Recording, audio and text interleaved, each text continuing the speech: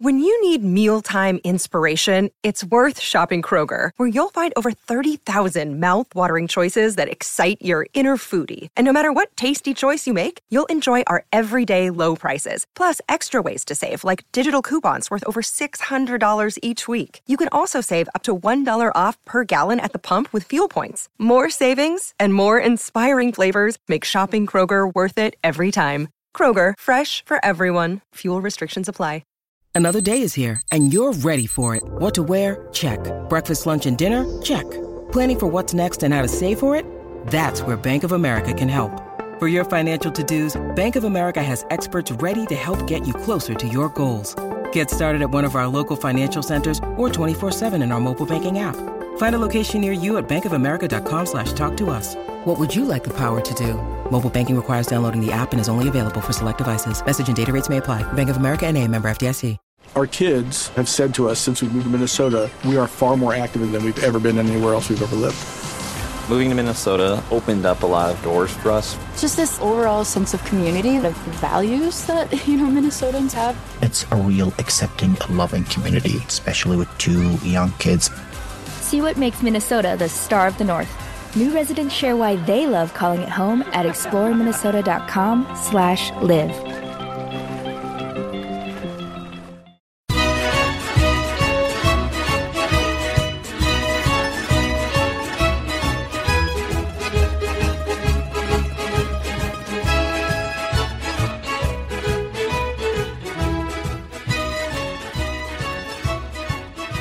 Hello and welcome to another edition of the Forza Napoli Calcio podcast. This is a podcast devoted to Napoli, of course, but you don't have to be a Napoli fan to enjoy it. If you're a Serie A fan, if you're a football fan, looking for the inside scoop on all things Napoli, this is the place to be. I'm your host, Joe Fischetti. Thank you, as always, for joining us. On today's episode, we'll start with a review of our match on Sunday against Hellas Verona. In part 2, we'll check how our competitors did on match day 19.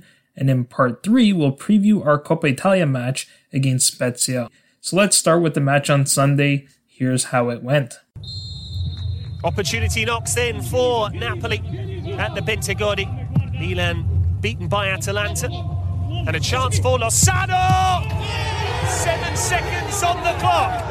Irving Lozano profits from some dreadful defending from Federico Di Marco. Now that is very tight as to whether it was quicker than Rafael Leao's goal for Milan at Sassuolo. Straight from the kickoff, Demme tossed it forward. Di Marco, who's a makeshift centre-back, took his eye off the ball, missed his kick, and Lozano put it past Silvestri. That's where Di Marco's so good. Lovely ball to find Kalinic. Slightly behind Faraoni. Still finds a cross. Di Marco atones for his earlier slip. 45 fabulous minutes of football in Verona. Napoli, one of the best attacking forces in the division. Verona can be shot shy, but they've looked ruthless and efficient in front of goal when chances have come their way, but back underway. Shoved over by Bakayoko, advantage played. Zaccagni. This is Barak, he's wandered in and found the corner. Verona complete the turnaround. Great advantage from Michael Fabri, but Zaccagni with a piece of magic. Barak's run was timed perfectly and he still had to finish. And he did that with class. A reminder that prior to today, Verona had lost 6 on the spin against Napoli. They could yet be winning here. Mattia Zaccagni, Samuel Di Carmine sets himself. Meret did well. This is Lazovic. Zaccagni! There's the third. And with it, surely all 3 points. A stunning display from Hellas Verona. Ivan Juric got it spot on tactically. As you heard, Napoli lost this match 3-1. Chucky Lozano opened the scoring with his 9th of the season. Federico Di Marco equalized, Antonin Barak put Verona ahead, and Mattias Zaccagni put the final nail in the coffin. You couldn't have asked for a better start as a Napoli fan, with Lozano scoring from the opening kickoff and coming very close to Rafael Leao's record-setting goal against Sassuolo. but the match pretty much got worse and worse from there, and in the end, this was one of our worst performances of the season. Because of the goal, I don't think it was quite as bad as the Torino match, but I think it's right up there with the losses to Sassuolo, Milan, and Lazio. Gennaro Gattuso was completely outclassed by Ivan Juric, and with the loss to Juventus in the Supercoppa, followed by this loss, he suddenly finds himself in the hot seat. Gattuso got a lot of things wrong in this match, but I don't think it's entirely on him. I think it's a lot on the players as well. Many of them, including our team captain, just did not show up. That could have a lot to do with who we played and how often they're playing. This wasn't just a Napoli loss, though it was also a Verona win, and you have to tip your hat to them. Verona were certainly deserving of the 3 points. They were the better team on the night. This result proved that good tactics will beat good talent on most nights. They may have lost Amir Rahmani, Marash Kumbula, and Sofian Amrabat, but Antonin Barak has been a terrific signing, and players like Davide Faraoni, Mattia Zaccagni, and Ivan Ilic have really stepped up this season. They completely dominated our midfield, who looked slow and tired. Zaccagni finished with a goal and an assist, and showed why Napoli are so eager to sign him, even though at times it looked like we were trying to injure him. We committed 5 strong tackles on Zaccagni. In fact, all 3 yellow cards we got in this match were for fouls committed on him. We'll talk about all of that in this review. We'll also revisit our 3 keys to the match, but first, let's get to the starting lineups. As far as personnel goes, Verona had only 1 change to our predicted 11, but they did shift a few players around as well. Ivan Juric lined up his men in a 3-4-2-1 with Marco Silvestri in goal. With Adrian Tameze returning in the midfield, Federico Di Marco dropped to play on the left side of the 3-man back line. Corey Gunter played on the right side and Pavel Davidovits played in the middle. Tamez lined up in the center of the midfield beside Ivan Ilic, who pushed Darko Lazovic out to the left wing. Davide Faraoni took his usual position on the right wing. The front 3 were exactly as expected, with Mattia Zaccagni and Antonin Barak playing in the 2 trequartisti positions behind Nicolo Kalinic, who started at striker. Napoli had 2 changes compared to our predicted 11 and 3 changes compared to the 11 that started against Juventus in the Supercoppa. Gennaro Gattuso lined up in his usual 4-2-3-1 once again. Nikola Maksimovic returned from his minor injury to give Kostas Manolas a break, so Amir Rahmani started on the bench against his former club. Of course, Kalidou Koulibaly played alongside him. As expected, LCQ side displaced Mario Rui at left back and Giovanni Di Lorenzo started again at right back. The front 6 were exactly the same as in the Juve match. For the 4th consecutive match, Diego Demis started in the double pivot over Stanislav Lobotka, so I think we need to stop putting Lobotka in our starting 11. Demis started beside Tiemoué Bakayoko. Lorenzo Insigne started on the left wing. Chucky Lozano started on the right wing. Piotr Zielinski started in the 10 spot, and Andrea Petagna started at striker. So those were the lineups. Next, let's take a look at our 3 keys to the match. The first key to the match was that we needed to be aggressive in the attack. Despite scoring only 9 seconds into the match, I'm going to call this one a fail. That goal was great, but it was also largely because of some really poor defending by Federico Di Marco. But after the goal, Napoli seemed to drop it down a gear or 2. This is something we talked to Gaetano about on the first episode of Forza Napoli Worldwide. Just like the Juve match, we looked very timid. After the goal, we really only tested Silvestri once, which was a Diego Demis shot in the first half. That's largely because at times, it seemed like we just did not want to shoot. We had a decent spell of possession in and around the Verona area shortly after the restart, but no one wanted to take a shot, and we ended up playing the ball out for a goal kick. Silvestri made a nice save to keep that Demis chance out, which wasn't a shock. We know how good of a goalkeeper he is. That's why I said we need to test him early and often in our preview. We had 12 shot attempts in this match and only 4 were on target, including a Matteo Politano chip that Silvestri caught very easily. In the second half, Andrea Petagna made a great play to get past Gunter, but instead of shooting, he tried to lay the ball off to Mertens, and Verona cleared the ball out of play. I know Petagna was on his weaker foot there, but I'd rather him test the keeper with a weak shot than not test him at all. Maybe you get lucky and pick the corner out, or if you don't,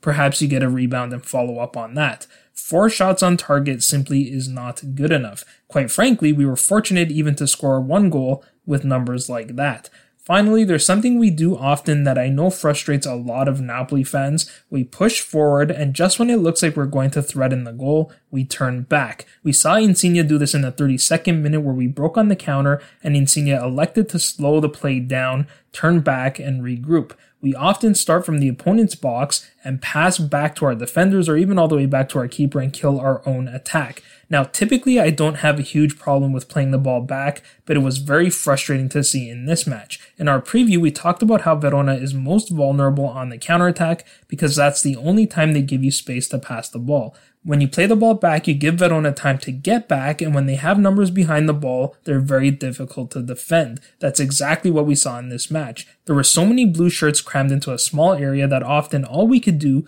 was pass the ball around the top of the box. That might work for teams that know how to play in a decent cross, but as we were reminded in this match, we're not one of those teams. Verona's stout defense is also a reason why I wanted to see Napoli press high, which was our second key to the match. I wanted to see this for the same reason I wanted us to be aggressive on the counterattack, because that's when Verona's defense is the most vulnerable. We saw that in their loss to Bologna, but we did not do this either. We defended the same way in this match as we did in the Supercoppa. It's almost like a slow press where we sit back and send one player to press the player on the ball. Then when that player makes a pass, we send another player to press the guy receiving the pass. Any team that passes the ball quickly has no problem breaking us down, and Verona did that. Now, in our preview, I did say I was concerned whether we would have the energy to sustain a press for long because of how much we've played lately and given our predicted 11. We definitely looked tired in this match, and I'll get to that shortly when I talk about Gattuso. The final key to the match was we needed to quickly put that Juventus game behind us and focus on this one, especially Lorenzo Insigne. I'm not going to spend too much time on this one. I don't think that Juve game was necessarily weighing on our players' minds, but this performance was just as disappointing as that one was. In fact, for me, as someone who doesn't value the Supercoppa all that much, this performance was even more disappointing. Insigne was barely involved, he had a few shot attempts come nowhere near the goal and ultimately was pulled after about an hour, and again, I think a lot of that has to do with our players being tired, so let's move on to talk about Gennaro Gattuso. After this loss, all the talk has been about whether Gattuso should be sacked. I've been a Gattuso defender for a while, and I still am, but to me this result falls squarely on his shoulders. I think he got a number of things wrong, starting with the lineup. Every time I post a predicted 11 with Lobotka or Politano in the starting 11, people tell me that Demme and Lozano have to play every game. Well, you know what happens when players play every game? They get tired, and we saw that on Sunday. Even though Lozano and Demme were probably our two best players, Demme was gassed and had to be removed, and Lozano probably should have been removed, but we needed him on to score. Let me summarize how much our key players have played after the winter mini break. Koulibaly has played in the full 90 in 4 straight since returning from his injury. Di Lorenzo has played the full 90 in all 6 matches he was eligible for. The only game he didn't play was the Fiorentina one because he was suspended. Bakayoko has started in 6 of our last 7 matches.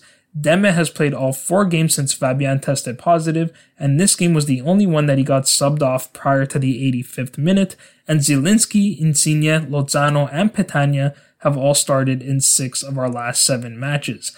Of course these guys are going to look tired because they are tired. You combine that with the fact that Verona had a full week to recover and we only had 3 days, and it's no surprise that they were the first to every ball. Gattuso loves to say that this is not football, playing every 3 days, it's something else, yet he starts the same guys every game, and for that reason, this is on him. Last season, he rotated 6 or 7 guys between matches, and we had a lot of success, but I suppose that may have been because after we lost to Atalanta, we really had nothing left to play for.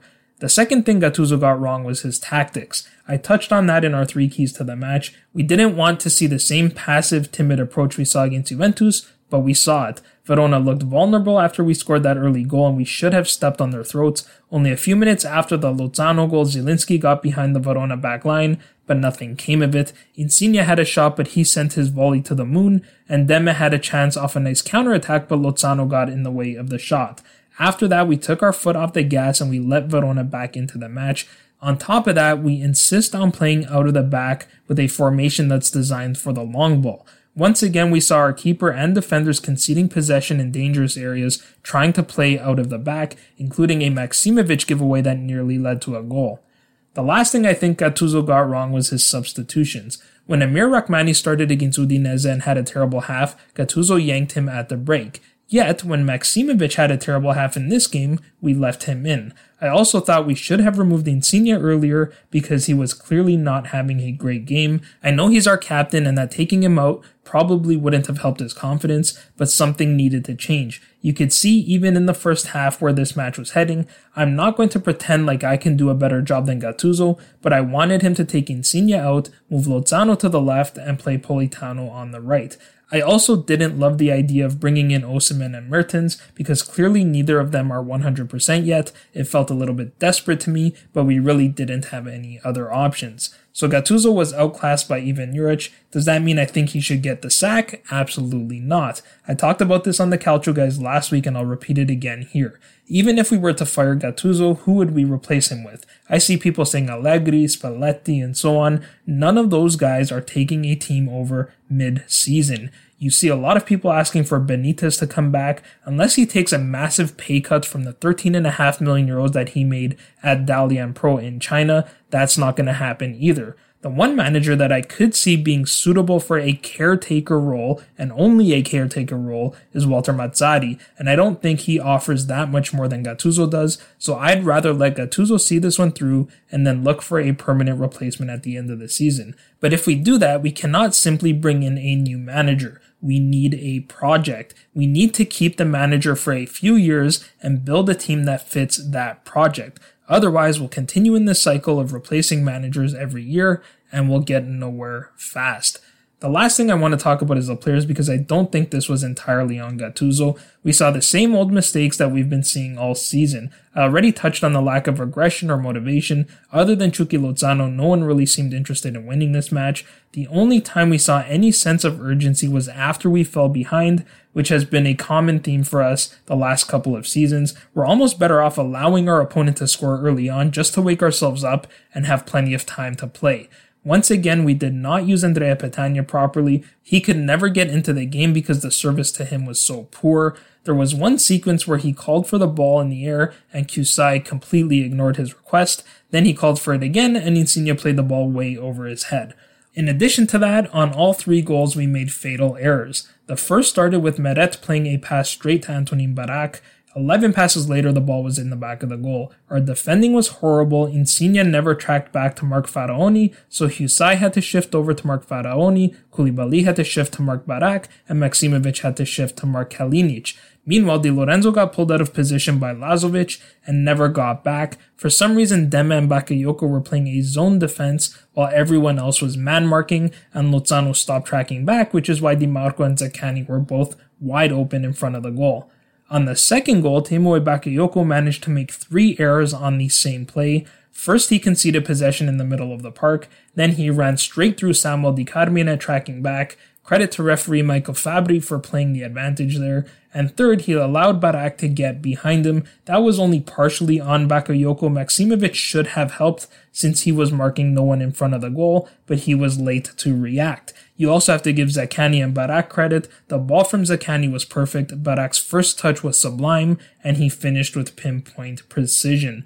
Finally, the third goal started with a wayward pass from Dries Mertens to start the counterattack. Meret made a good save on Di Carmine, but Lazovic was only there to collect the rebound because Kusai was casually jogging back.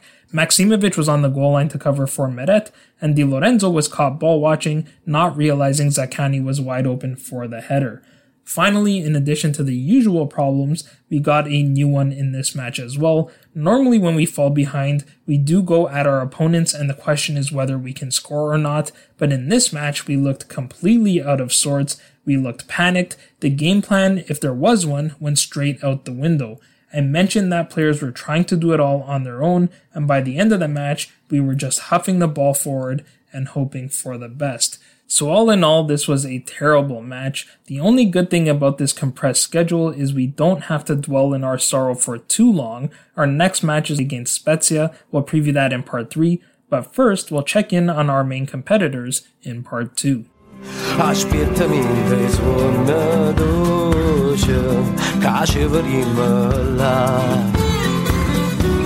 Lontana per una notte rena, vicina a chi ne pena, e prova a non pensare ma tu stai sempre qua. Non ci si è portata sto vento e a me non resta niente.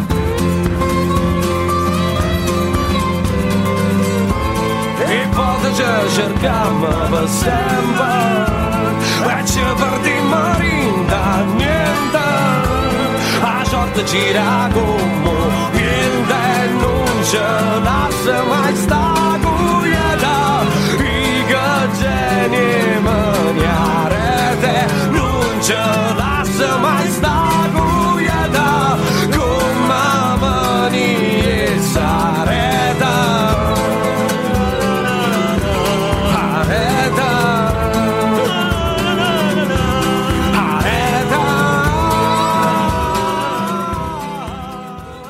Next, we'll take a look at how our main competitors did this round. Heading into the round, we were sitting in third place after a very favorable matchday 18. We were 9 points back of Milan and 6 points back of Inter.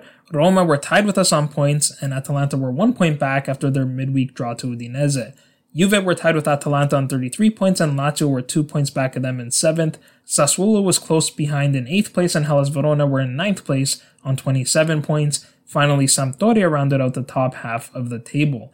The match of the week was Milan against Atalanta, played at a packed San Siro. There were no fans in attendance, but the stadium was full of Minecraft characters after Milan signed a new sponsorship deal with the gaming company. Unfortunately, it didn't help Milan in this match. They were completely dominated by Atalanta, losing 3-0 on goals from Christian Romero, Josip Ilicic, and Duvan Zapata. Milan actually got off to a bright start. They tried to catch Atalanta with a direct attack from the opening kick like they did against Sassuolo, but it didn't come off. Ibrahimovic had a chance shortly after that, but he was just barely offside on the play, and Theo Hernandez played a dangerous ball into the area, but Berat Jimsiti got there before Zlatan did. After that, the momentum shifted in Atalanta's favor, and they never gave it back. I found it very interesting that Atalanta's center backs Jimsiti and Romero were making runs forward. Sure enough, one of them scored the opening goal of the match. Romero did really well to get behind Pierre Kalulu to win the header on Robin Gosens' cross. Romero placed his header down and below Donnarumma to put Atalanta ahead. Kalulu had a rough night. He had to be removed in the second half after taking a couple of knocks to the hip.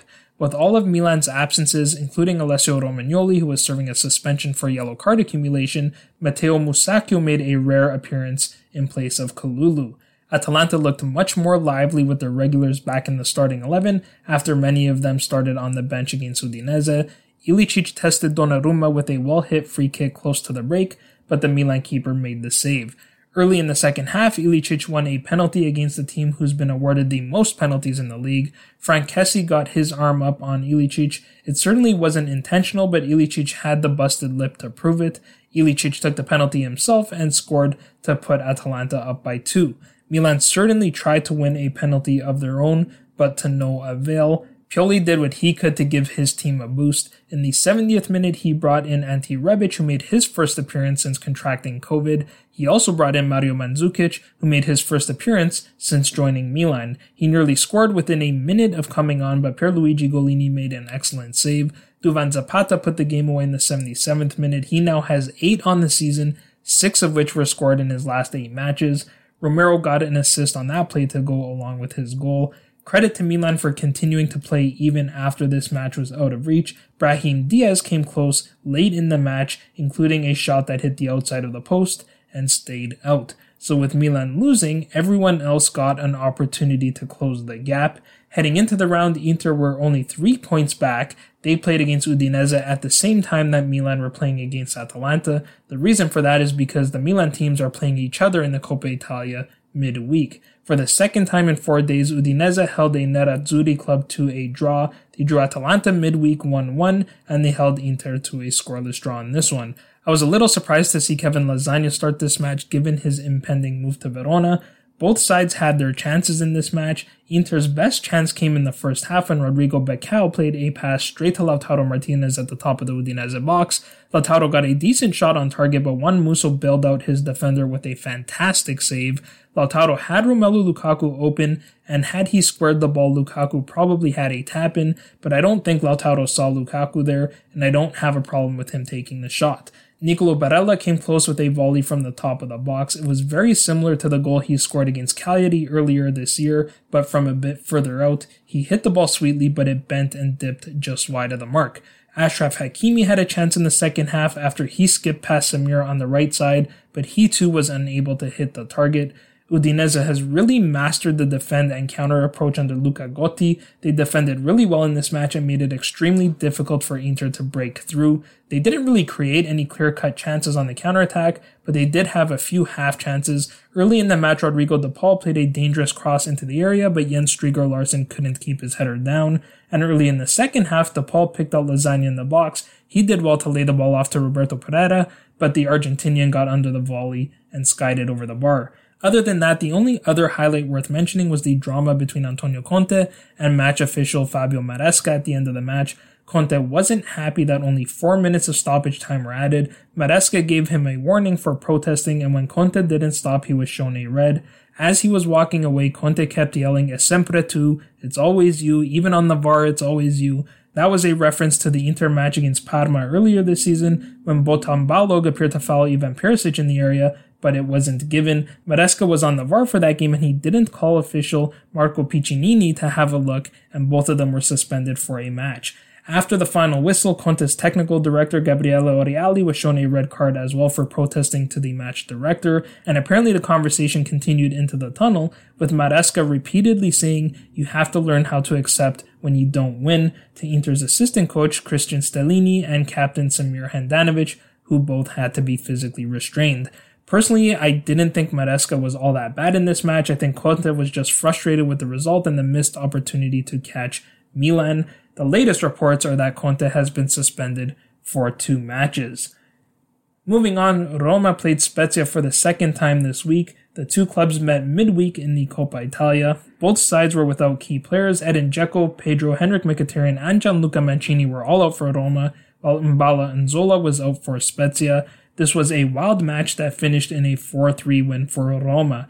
Borja Mayoral scored a brace, and Rick Karsdorp and Lorenzo Pellegrini scored the other two. Roberto Piccoli, Diego Farias, and Daniele Verde scored for Spezia. Both teams did some things really well in this match, and both teams made some pretty costly mistakes. I thought Leonardo Spinazzola was one of Roma's best players once again. Right from the opening minute, he was involved in the action, using his quick feet to dribble through Spezia's back line. He also played some lovely balls over the top, which appeared to be a part of Roma's game plan. One of those balls led to the first goal. Somehow both Pellegrini and Mayoral got behind Spezia's back line. Pellegrini eventually squared for Mayoral, who confidently finished past Ivan Provedel. So that was certainly a bright start for Roma, but only 7 minutes later they gave the goal right back. Giulio Maggiore played a ball over the top intended for Diego Farias. Marash Kumbula tried to clear the ball but headed off of Smalling and it fell back to Farias. He got a weak shot off, but Lopez was very slow to get to it, and then when he did, he pushed the ball straight into the path of Piccoli, who scored the equalizer. Unfortunately for Piccoli, he appeared to pull his hamstring shortly after scoring and had to be removed from the match. Then we saw more of the good from Roma. They were really exposing Spezia in the middle of the field. Both Pellegrini and Mayoral had chances from the top of the box, but both missed the target. As much as Roma scored in this match, they also squandered their fair share of chances.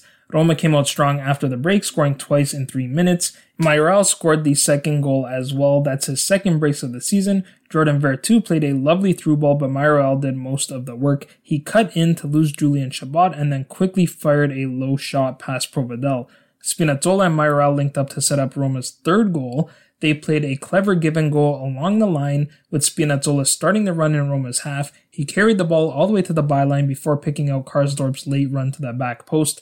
Full credit, though, to Vincenzo Italiano. Immediately after that third goal, he made 2 quick substitutions and Spezia pulled one back right away. The subs were not involved in the goal, but it showed a willingness from Italiano to go after it, which is something we don't see enough of, including from the big clubs and certainly including from Napoli. Once again, Kumbula was exposed on the goal. Farias completely spun him before firing a low shot past Pau Lopez. In the 80th minute, Italiano replaced Emmanuel Ghiassi with Daniele Verde, the same Roma youth player that scored the winner against Roma in the Coppa Italia, and sure enough, in the final minute of regulation, he scored the equalizer. Once again, there was really poor defending from Roma on the play. Chris Smalling completely whiffed on the clearance, which allowed Verde to get through to the goal. Just when it looked like Spezia were going to steal a point, Roma went back ahead. This time it was Spezia's defending that was poor. Riccardo Marchizia mistimed his jump on the Spinazzola cross, which fell for Bruno Perez. He calmly took the ball down on his chest before squaring to Veretout, who put the ball in the back of the goal. So Roma, and especially Paulo Fonseca, really dodged a bullet in this match. With the win, Roma gained ground on both Inter and Milan in the race for the Scudetto. Juventus also gained ground with their 2-0 win over Bologna. Artur and Weston McKennie scored the goals for Juve. Juve opened the scoring in the 15th minute. That play actually started with a chance for Roberto Soriano in front of the Juventus goal, but he couldn't reach the ball. Juve quickly broke the other way with Federico Bernardeschi and Cristiano Ronaldo. He laid it off to Artur, whose long-distance effort deflected off Jordi Schutten and into the back of the goal. The initial shot looked like it was going to miss the target, and Lukas Skorupski had already dove and could do nothing but watch the shot roll into the back of the goal. Credit to Bologna for pushing forward in search of the equalizer, but it seemed every time they did, Juve countered with acres of space to play in. Somehow Juve did not score a second in the first half. Juan Cuadrado had a glorious chance in the 32nd minute, but he skied his shot from close range over the bar. Bologna certainly had their chances, particularly in the first 15 minutes of the second half, but they just could not score. Their best chance came minutes into the second half, but the chance didn't come from a Bologna player. Cuadrado headed his attempted clearance straight on target, but Wojtek Szczesny made a great reaction save to keep the ball out. He's been phenomenal for Juve lately. We saw that firsthand in the Supercoppa. Shortly after that, Musa Barrow had a decent effort stopped by Szczesny as well. We need to see more of that from him, driving into the middle of the box. Finally, Szczesny made another save on Riccardo Orsolini's bending shot. Nicola Sansone had an effort, missed the target as well. Bologna could have easily tied the match during this stretch, but they weren't able to convert. Skorupski was not to be outdone. He made a really nice save on Cuadrado as well as on Morata from a sharp angle. However, that save led to the corner kick on which McKennie scored his 4th goal of the season. He was the clear man of the match and is looking like a steal for Juventus. He's quickly become Juve's most reliable midfielder with Rodrigo Bentancur, Adrien Rabiot, and Artur rotating in and out of the lineup. Those 4 goals have been huge, with Juventus missing Paulo Dybala's production this season. He is really the only Juventus midfielder to score any goals. Artur did get his first in this match, and though I do think he had a decent match, he was fairly lucky to score, and even luckier that he did not pick up a second yellow. Who knows how this game would have gone had he picked up that second yellow. I suspect with the way Bologna were finishing, it probably wouldn't have made a difference. As much as I hate Juventus, you have to give them credit for seizing the opportunity. Like it or not, they have the winning mentality that we currently lack. They smelled blood here, and they took their points, which is something we could not do. Granted, Hellas Verona is a much better team than Bologna, and Ivan Juric is a much better coach than Sinisa Mihajlovic, but at the end of the day, Juve got the job done, and we did not. Finally, Lazio got a big win over Sassuolo in the penultimate match of the round. Lazio were playing without Luis Alberto, who had an emergency appendectomy earlier in the week. Lazio came out on top with a 2-1 victory on goals from their big guns, Sergei Milinkovic-Savic and Ciro Immobile, while Sassuolo got a goal from their big gun, Ciccio Caputo. Sassuolo opened the scoring very early in the match. Even though it involved only a few players, I thought this was a really nice team goal. It started with Marlon getting up to win a header on Stefan Radu's long ball. Manuel Locatelli received the header and played a gorgeous ball, as he's prone to do, to Hamid Traore. Traore played Filip Juricic on the left side of the box, and he cut the ball back to Ciccio Caputo. Caputo made the most impressive play on the goal, which was a very simple one. He calmly took a touch and let Pepe Reina guess before he placed his shot into the back of the goal. Only true strikers have the composure to take a touch like that.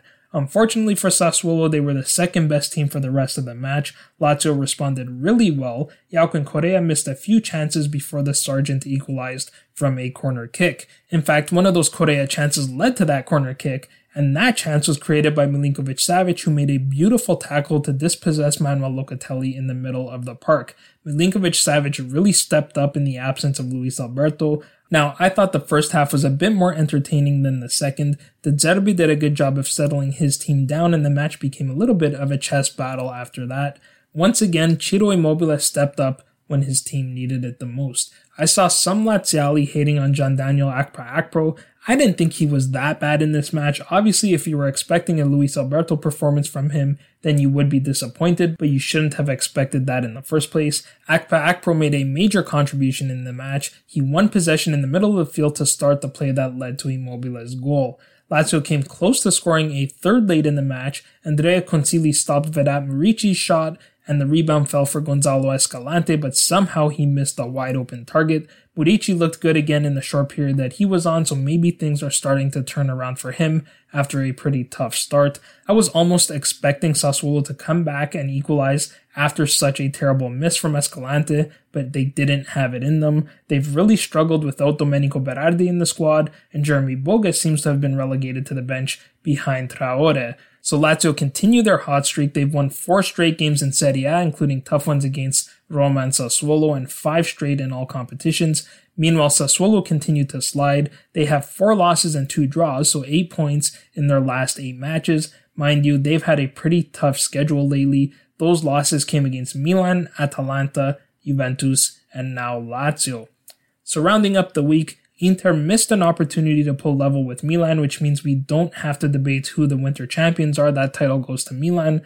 Roma reduced the gap on Milan to 6 points, while Juve and Atalanta are now 7 points back. With our loss, we drop back down to 6th place, and Lazio have caught up to us. We're both on 34 points, but we have a game in hand. Only 3 points separate 3rd place Roma from 7th place Lazio. Hellas Verona moved up to 8th with their win over us, and Sassuolo are now in 9th place, and Sampdoria maintained their final spot in the top 10 with their 2-0 win over Parma.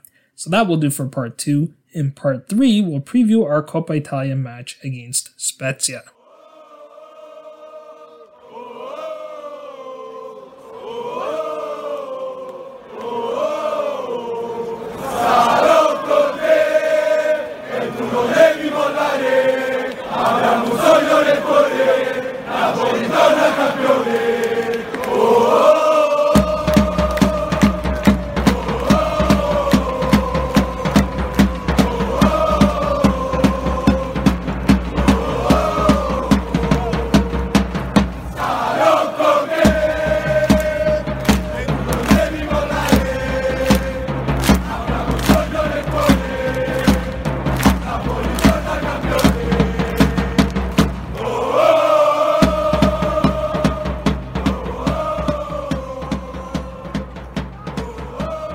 In the final part, we'll do a quick preview of our match against Spezia since the first 2 parts were a bit longer than they usually are. We're only 3 weeks removed from the last match we played against Spezia, which of course was a tough 2-1 defeat. Under no circumstances is it okay to lose to Spezia, but since beating us, they have been in fine form. They followed that game up with a win over Sampdoria, a draw to Torino, which perhaps wasn't a great result, but then they had back-to-back strong performances against Roma. First, they eliminated Roma from the Coppa Italia, which is why we are playing them in the quarterfinals. Then they came close to stealing a draw from Roma in Serie A after scoring a late equalizer before conceding a late winner. Spezia will be missing some key players due to injury, including Mbala Nzola and Riccardo Saponara, but they still have many quality players in their squad, even if most people have never heard of them. So with that, let's get to the starting lineups. Spezia's lineup is very difficult to predict. To this point, they've used effectively their B team in the Coppa Italia so they can focus on Serie A, presumably because they figured they're a long shot to win the cup.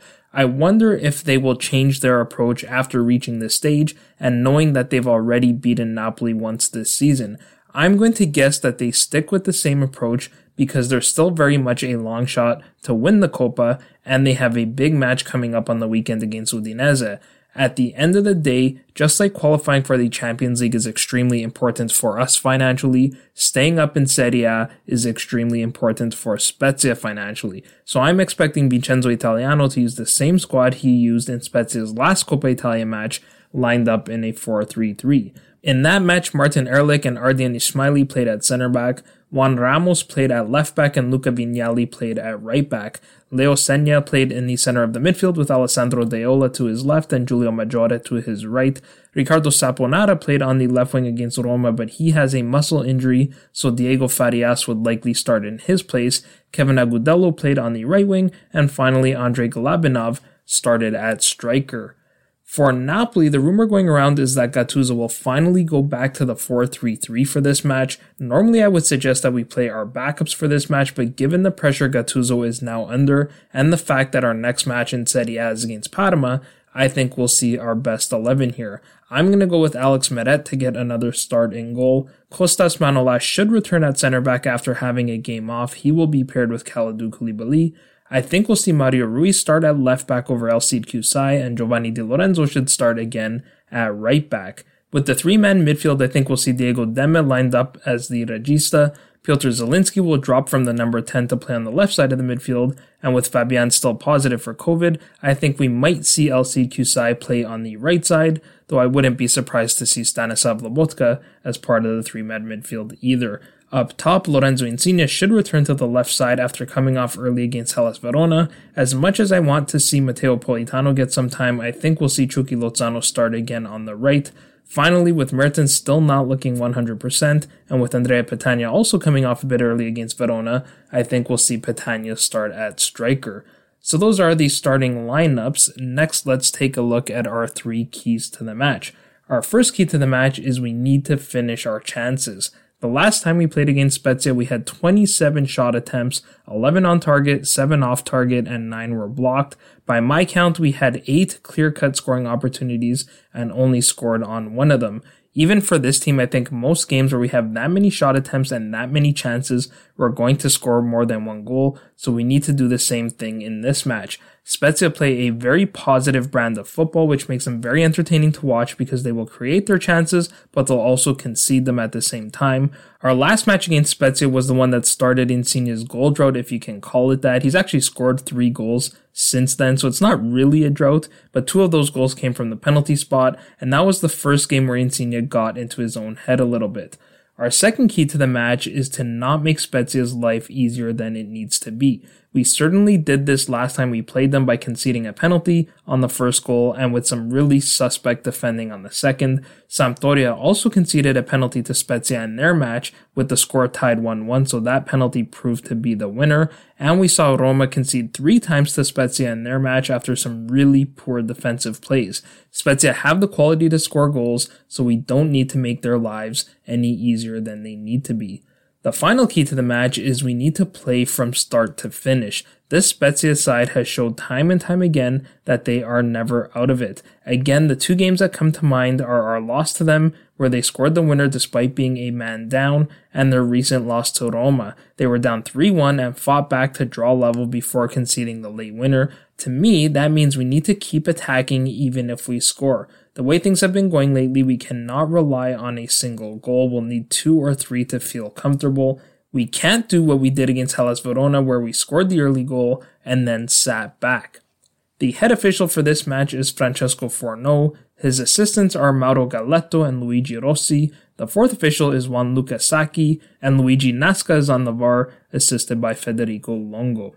For my prediction, I'm going to go with a 3-0 Napoli win. I'll give Lorenzo Insigne his 100th goal for the club and a brace for Chucky Lozano. I think if there was anything that could motivate this team to play harder, it's the rumors that Gattuso's job is now on the line. These players have nothing but love for Mr. Gattuso, and I think they will show that with their play on the pitch. We saw against Atalanta and against Roma that when they are truly motivated, they can be damn near unstoppable. For some reason, they are far more difficult to motivate than they should be. Even though Mertens and Osimhen are not quite themselves yet, I think just having them in the squad will be encouraging. I know they were in the squad against Hellas Verona, but they probably shouldn't have played in that match. I don't expect either of them to start, but every day they get closer to full fitness, which is only good for this team. Had it not been for the loss to Hellas Verona and the speculation about Gattuso that has ensued, I don't think we would be playing our best 11 here, but this match is essentially a must-win.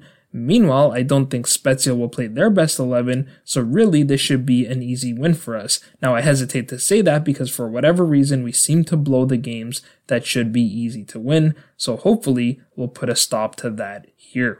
So that will do for this preview. I hope you enjoyed the game. That will also do it for this episode. If you liked what you heard, please share it with your friends and give us a 5-star rating on your favorite podcast platform. As always, if you need to get a hold of us, you can find me on Twitter at Joe_Fischetti5, or you can find the podcast on Twitter and Instagram at Forza Napoli Pod.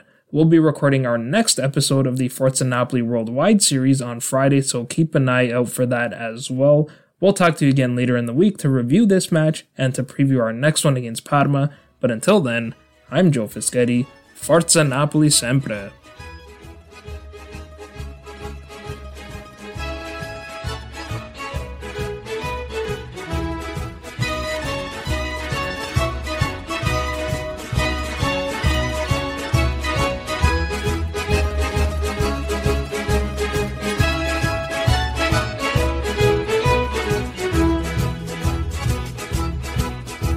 Ai sera navire me le sagliette, tu sai adò, sto cuore ingrato chiudi spiette, famelo un po', adò, lo fuoco coce ma si fuie, e lascia sta,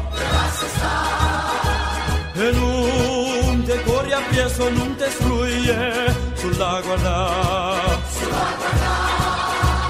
Yamma, yamma, in coppa, yamma, yamma, yamma, in coppa, yamma,